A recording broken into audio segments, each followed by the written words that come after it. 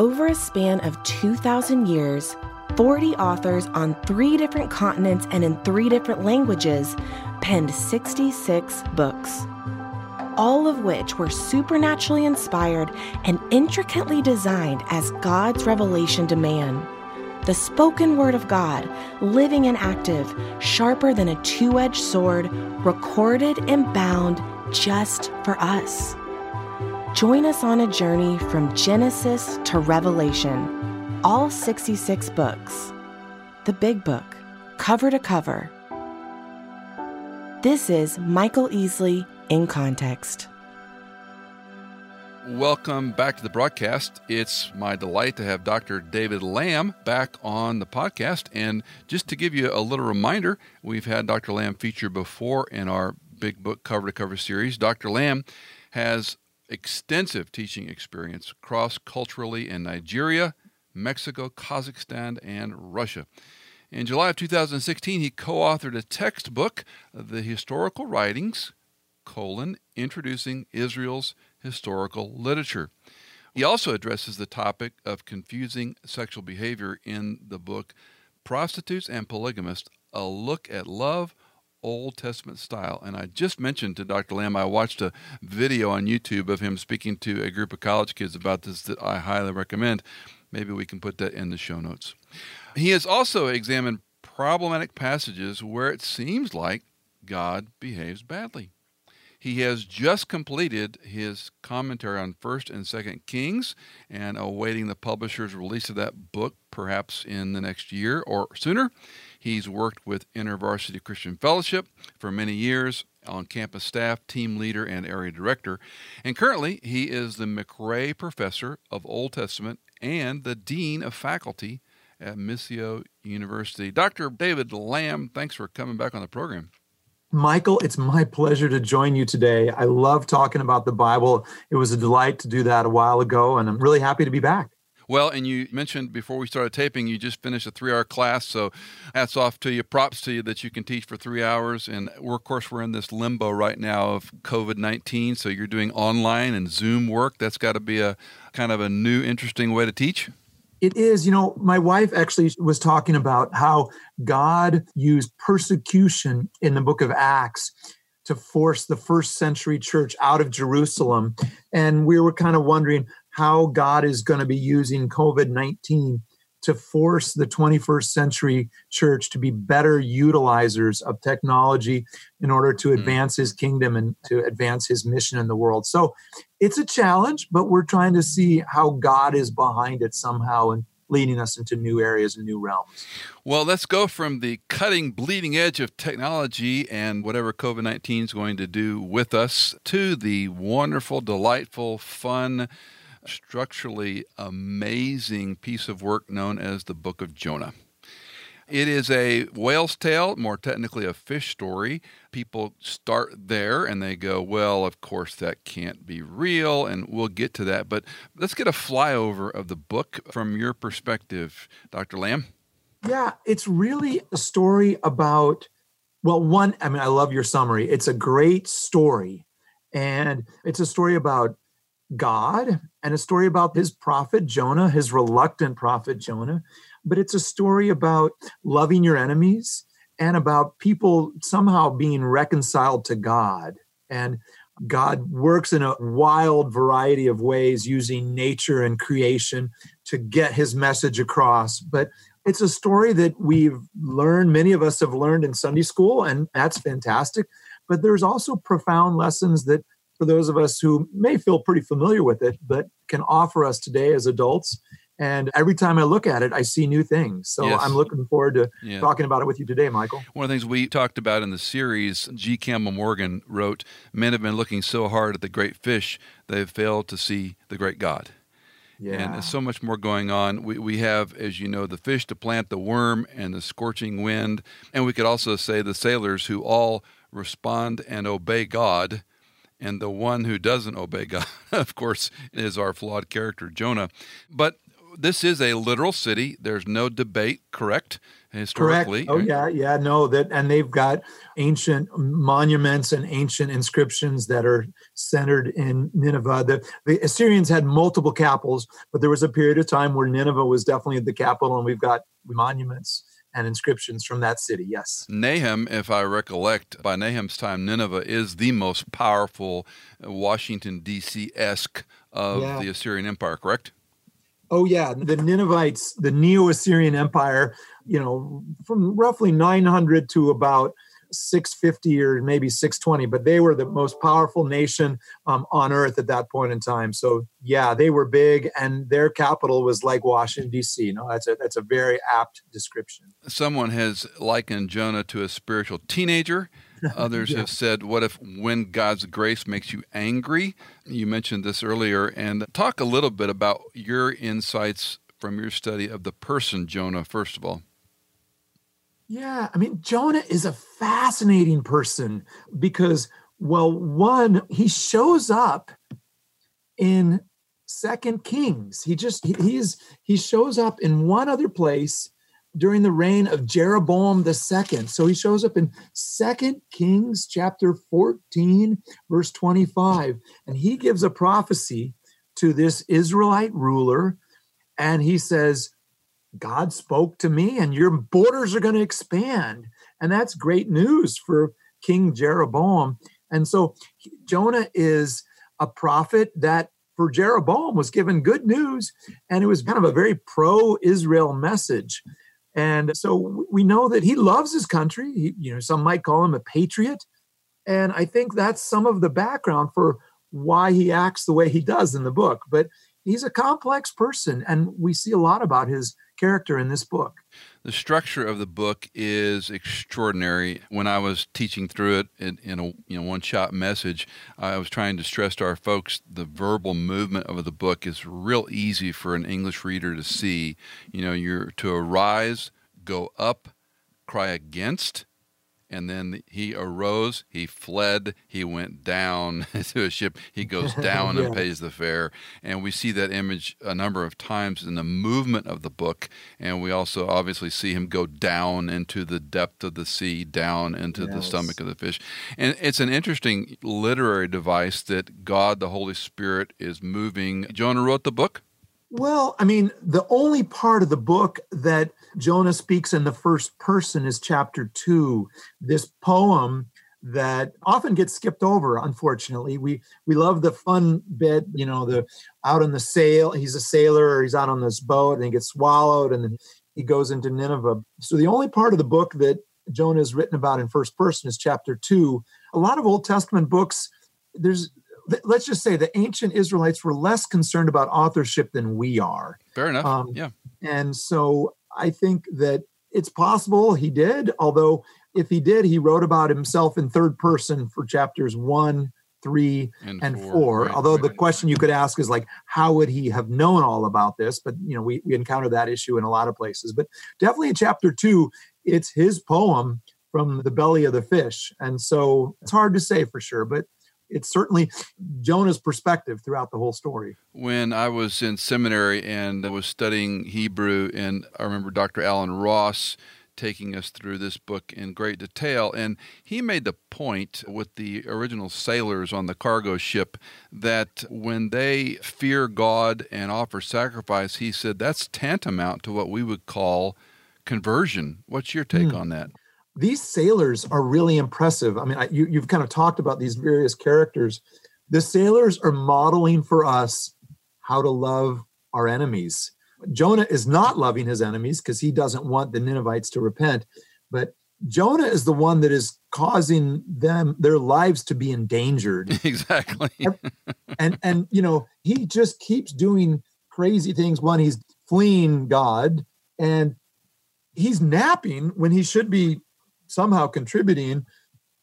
And these sailors are amazing. They, even after Jonah says, throw me into the sea, they do everything possible to not throw him into the sea. And then when they do it, they kind of ask for, grace. And so, yes, there is definitely a conversion of sorts as they pray to the word there that's used, oh Lord, it's Lord in all caps. That's Yahweh. And that's Yahweh is the God of Israel. So they're praying to Yahweh for grace and mercy. So yes, I think that's a legitimate a conversion of sorts. These sailors are loving their enemy in a way that Jonah should have been. Again, the structure and the wordplay to me is just so delicious because the lot falls to Jonah.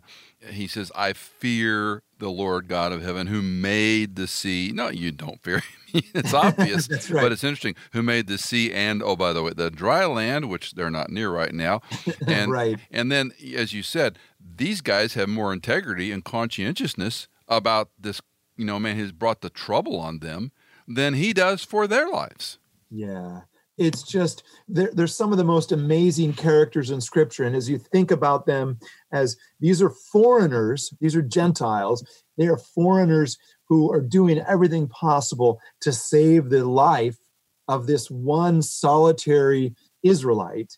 And again, you contrast to that to how Jonah behaves later when he is, where he is now, he has the opportunity to save the lives of this big city, and he goes in the opposite direction. So these sailors are really amazing, all that they are doing to protect and prevent, to keep Jonah alive. It's really impressive. I often encourage my friends, don't go where the Bible doesn't go and don't extrapolate. But I do wonder when we, see heaven and know Christ face to face and so forth, how the concentric rings of these unnamed sailors, how their lives affected other people and perhaps generations that, I think will be all part of eternity. But I digress. Jonah chapter 2, the psalm, prayer, poem. You mentioned people skip over it. This was one of the parts I loved teaching a number of times in great detail because it is such a beautiful piece of poetry.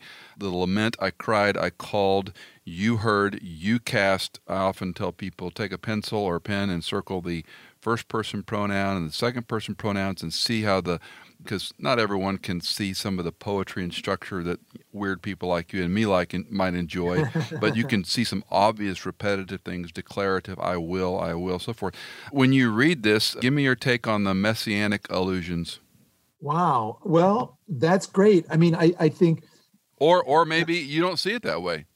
No, I think it's important to see how does all Scripture fall together, and how does the old relate to the new? How does the new kind of refer back to the old? So, I mean, I think, we see a number of ways. It's really, it's a prayer, a poetic prayer. I mean, I just have to throw in this one little thing, though. It's like he's praying this from the belly of a fish. And this is a pretty impressive fish belly prayer. And right.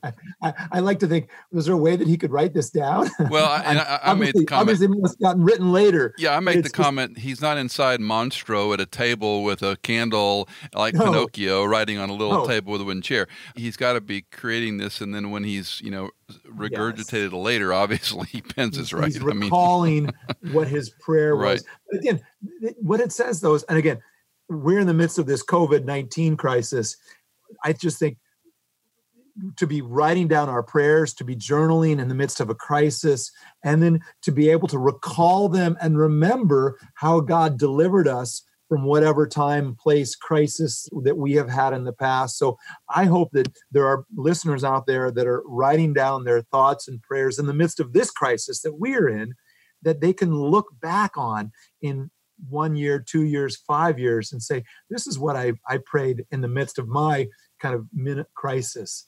So I see a number of ways that this can point forward or lead us to point us to Jesus. His prayer takes him to the holy temple. He is very temple focused, and the temple is really the dwelling of God. And we know that, as the Gospel of John informs us, when Jesus was the Word, he was with God, he was God, and he was the Word that became flesh and dwelt among us. So I think at least on that level, you could say that this text is pointing us to a God who loves to be with his people, even with his people in foreign lands, even with his people that are in the belly of a fish, that God is dwelling with us. And I think that that's ultimately what we see with Jesus. Well, one of my questions for you is, you've got, obviously the lament distress call, which also a number of Psalms use the same language. Out of my distress, yes, I cried for help from the depth of Sheol. And they parallel that to a messianic prayer when Christ is being crucified, as well as, water encompassed me to the point of death. And then, of Oh, course, we wow. have the 2 and 3 day issue, that he's in the belly of the whale 3 days and 3 nights. So Yes. anyway, Yeah. the No, illusion that's of good. And Jesus talks about that himself. The sign of Jonah, which is something greater is remarkable. going It's on. a remarkable illustration that he points to his critics. All you're going to Yeah. know is the story of Jonah. Yeah. And they had to Yes. walk away scratching their heads going, what did he mean by that? Yeah. And I think that's good. I mean, I do think sometimes I don't want to confuse people. I want to help people gain clarity, but I also want to give people questions and things to think about. And Jesus was always doing that. He was always getting people thinking and confusing them a little bit because he wants them to continue to search and to pursue him and ask more questions. And it's through that process of searching and seeking and questioning that we move it deeper into relationship with God. And I think that's important. So at the end of that prayer, we have the salvation is from the Lord, which of course is, I would argue, that and chesed, loving kindness, are the two pieces theologically of the book. But it's interesting. He's praising God for his own salvation, not only what we would say as a Christian, but he was saved from this dilemma of would he drown, would he die? And obviously he's saved, but yet he does not have that for, which reminds me, or striking to me, that in the dialogue at the end when God talks to him, he doesn't ask him, are you glad that I saved you from the fish? That doesn't come up. He talks about the gourd and this, that, but I think it's striking. The most important thing he saved was your life, and you don't even, reminisce on that. Yeah. And it is tragic that, Jonah knew, I mean, he said, throw me into the ocean, and he knew that he was going to die, and the sailors knew he was going to die. And so he deserved to die, but God delivered him. And, in one sense, chapter 2 is the high point for Jonah because I would say a little bit like David. David was at his best when he was being hunted by Saul, and Saul was chucking spears at him. When David takes over the throne, it's kind of a gradual decline in many ways. And I think similarly with Jonah, when he's fleeing God in chapter 1, and he's giving to me a very reluctant message, although in chapter 3, if you like short sermons, you would love Jonah's sermon in chapter 3 because it's just a couple of words. Well, but back to your point, that's all we have recorded. That's right. And I think the fact that he talks about this great city, a 3 days walk, I don't think it took 3 days to walk around the city. I think it's, based on the numbers we have, if you go 620 or 50,000 people, if they counted people that way, heads of households, he probably had a lot of, conversations around the coffee pot, if we will, around the well of the community, around the markets. And, again, this is we won't know this for a fact, but it wouldn't make much sense if all he said, was this one line. No, I agree. And I think that's a great point that let's read this as a narrative. And anytime you read, even Jesus' Sermon on the Mount, this is what we have. We have chapters 5, 6, and 7 of Matthew. And likewise, we have a construction of his sermon here in this verse or half verse. But it is interesting, at least the way that the text is portraying him, is it makes him seem like a reluctant preacher. In a variety of ways, even in his message. And there's no grace in that message. It's just 40 days more, right, and Nineveh is going to be destroyed. You mentioned death. I think I need to recount, but I'm going to say more than 7 times there's an explicit or implicit reference to let me die. In chapter 1, verse 12, throw me into the sea. Chapter 4, verse 3, where he says, take my life from me. Death is better to me than life. He says that again toward the end of that exchange with God when he kills the gourd, the shade plant. Death is better to me than life. Yes, I have good reason to be angry, even to death. And so you have to have some compassion on the guy that he was so angry, depressed, all the above with what God is doing. And again, juxtaposed to God being slow to anger. Yes. And Jonah is the beneficiary of the divine slowness to anger here, because if anybody would be worthy of divine wrath, Jonah would be the one. Right. But he is, again, Jonah perceives it all about the Ninevites because he doesn't want the Ninevites to receive mercy, but the fact that God is slow to anger and gracious and merciful really benefits Jonah, first of all, more than anybody. In my class today, my Samuel King's class, we were looking at Elijah kind of under the broom tree when he basically tells God, it'd be better for me to die too. Yes. Go ahead and kill me. And I do think that we need to just realize that there are times for, well, Jonah's a prophet, Elijah's a prophet. I mean, Jonah was, in many ways a more impressive prophet, but there are times when all of us will be discouraged, despondent, maybe depressed, maybe burned out, and just really kind of like, I'm done. And I love how God responds graciously, both to Elijah in 1 Kings 19 and with Jonah here in chapter 4. It's just, there's a graciousness about God's response. And you know what? God acts really like a counselor and just asks questions. And I think there's a lot to be said that God doesn't rebuke him right away, but just kind of comes alongside and asks him these questions. Do you do well to be angry? And he kind of, it's almost like a therapy session a little bit with Jonah here. And I think there's a lot of depth there. I don't want to overstate the text, but I find it striking. And if memory serves, the questions God asks man, beginning, of course, with Adam, where are you? After he's eaten the fruit. The fourth question, I think, is there written in the Hebrew text, and it could be fifth or sixth, depending on how we translate English, is to Cain, why are you angry? Yeah. And you find that repeated here in the book of Jonah. Do you have good reason to be angry? Yeah. And no, I think it's good. It's striking, as you said, a human condition, even if it's not, quote, counseling, quote, but a calibration. Do you really have a reason to be angry? Because life hasn't worked out the way you and I think it should work out. Do you really have grounds to be angry? And to me, boy, what a dope slap, as I call it. Okay, snap out of it easily. God's kind and sovereign, and you're just a sinner that deserves nothing. So I had a friend recently. We were talking about Jonah, and he thinks the book was written intentionally. Obviously, Holy Spirit, big A author, Jonah, little A author. But he thinks the intent of the way the story was told was Jonah's sort of owning up to his own stuff. That's interesting. And he wants the reader to see how sinful and stupid he was. Interesting, isn't it? Because we typically... I would love that to be the case. Yeah. And there's a lot of legitimacy. Again, chapter 2 is all Jonah's voice, first person. But who could tell this story better than the prophet himself? Yeah.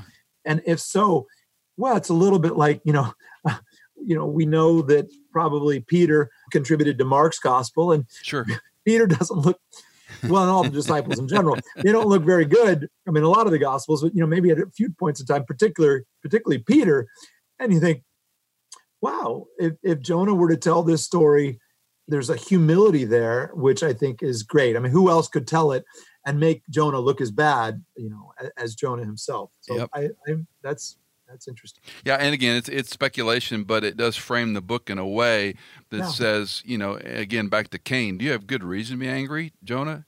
Yeah. Why are you angry? What's and what triggers our righteous indignation, or we think our way is better than God's?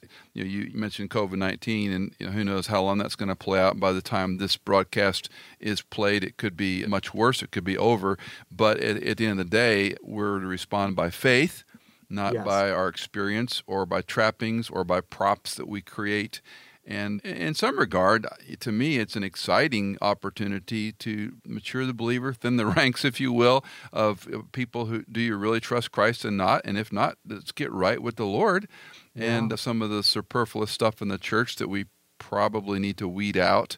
And then on the other hand, to be, this is a great opportunity for Jonah to show what God is like, for us to show what God is like, even though the world is a crazy, difficult, fallen place.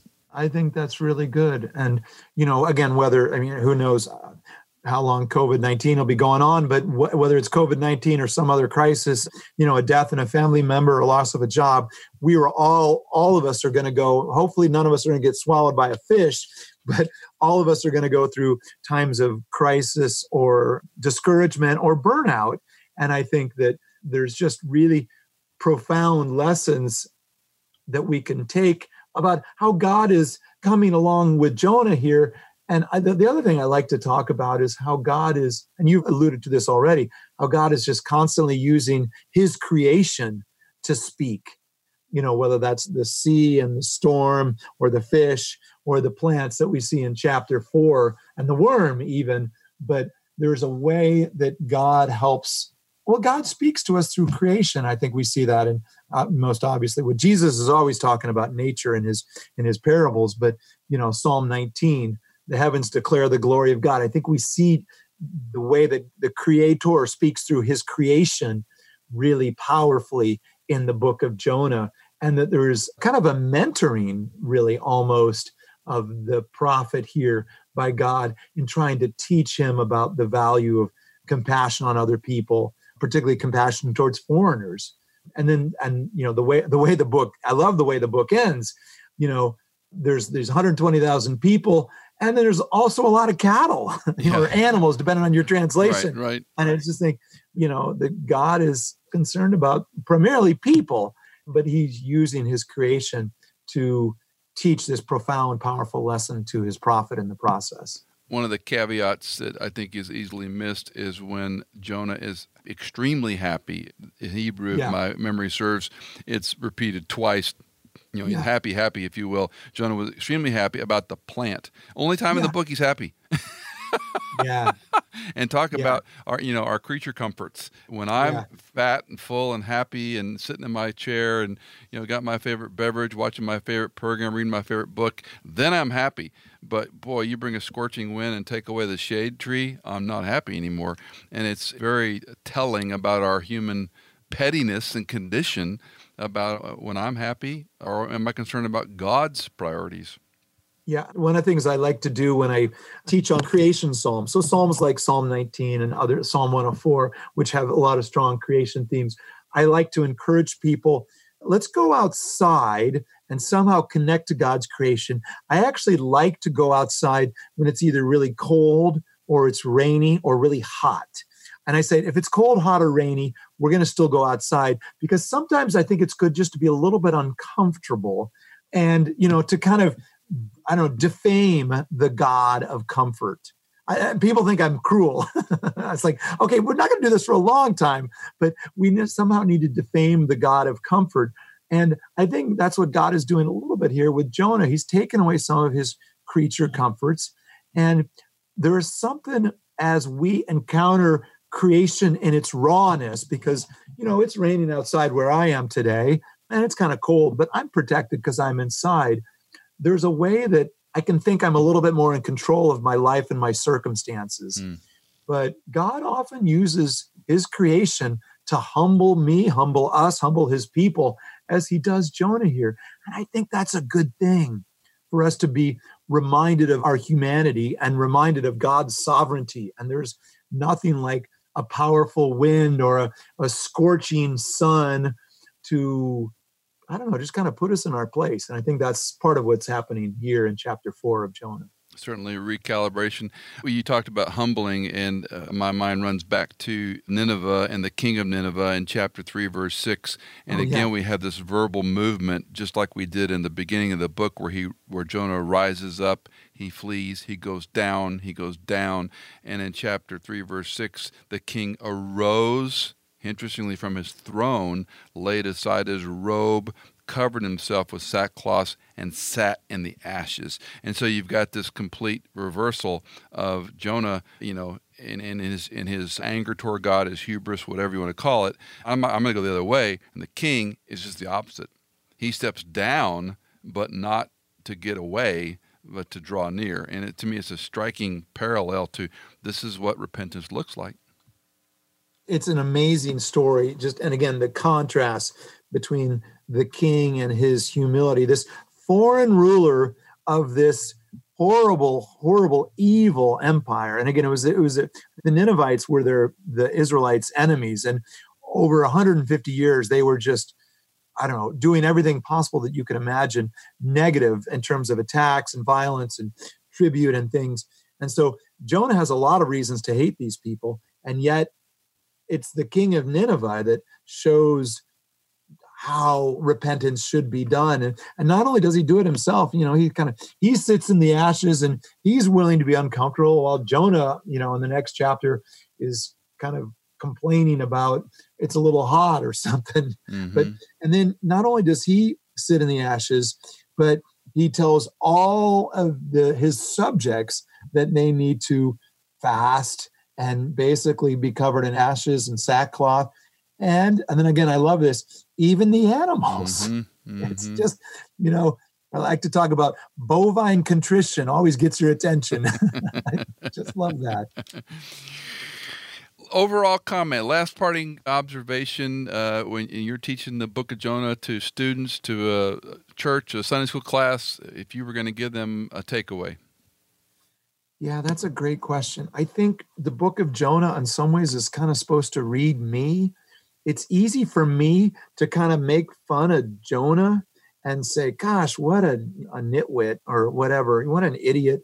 But I think to be able to somehow see myself in Jonah and the ways that I resist God's lead, the ways that, well, hopefully I can look positively at, how I can learn to lament or cry out in thanksgiving when God has delivered me in chapter 2, but the ways that I need to be involved in telling people, hey, there is judgment and God wants to connect to you and be reconciled with you.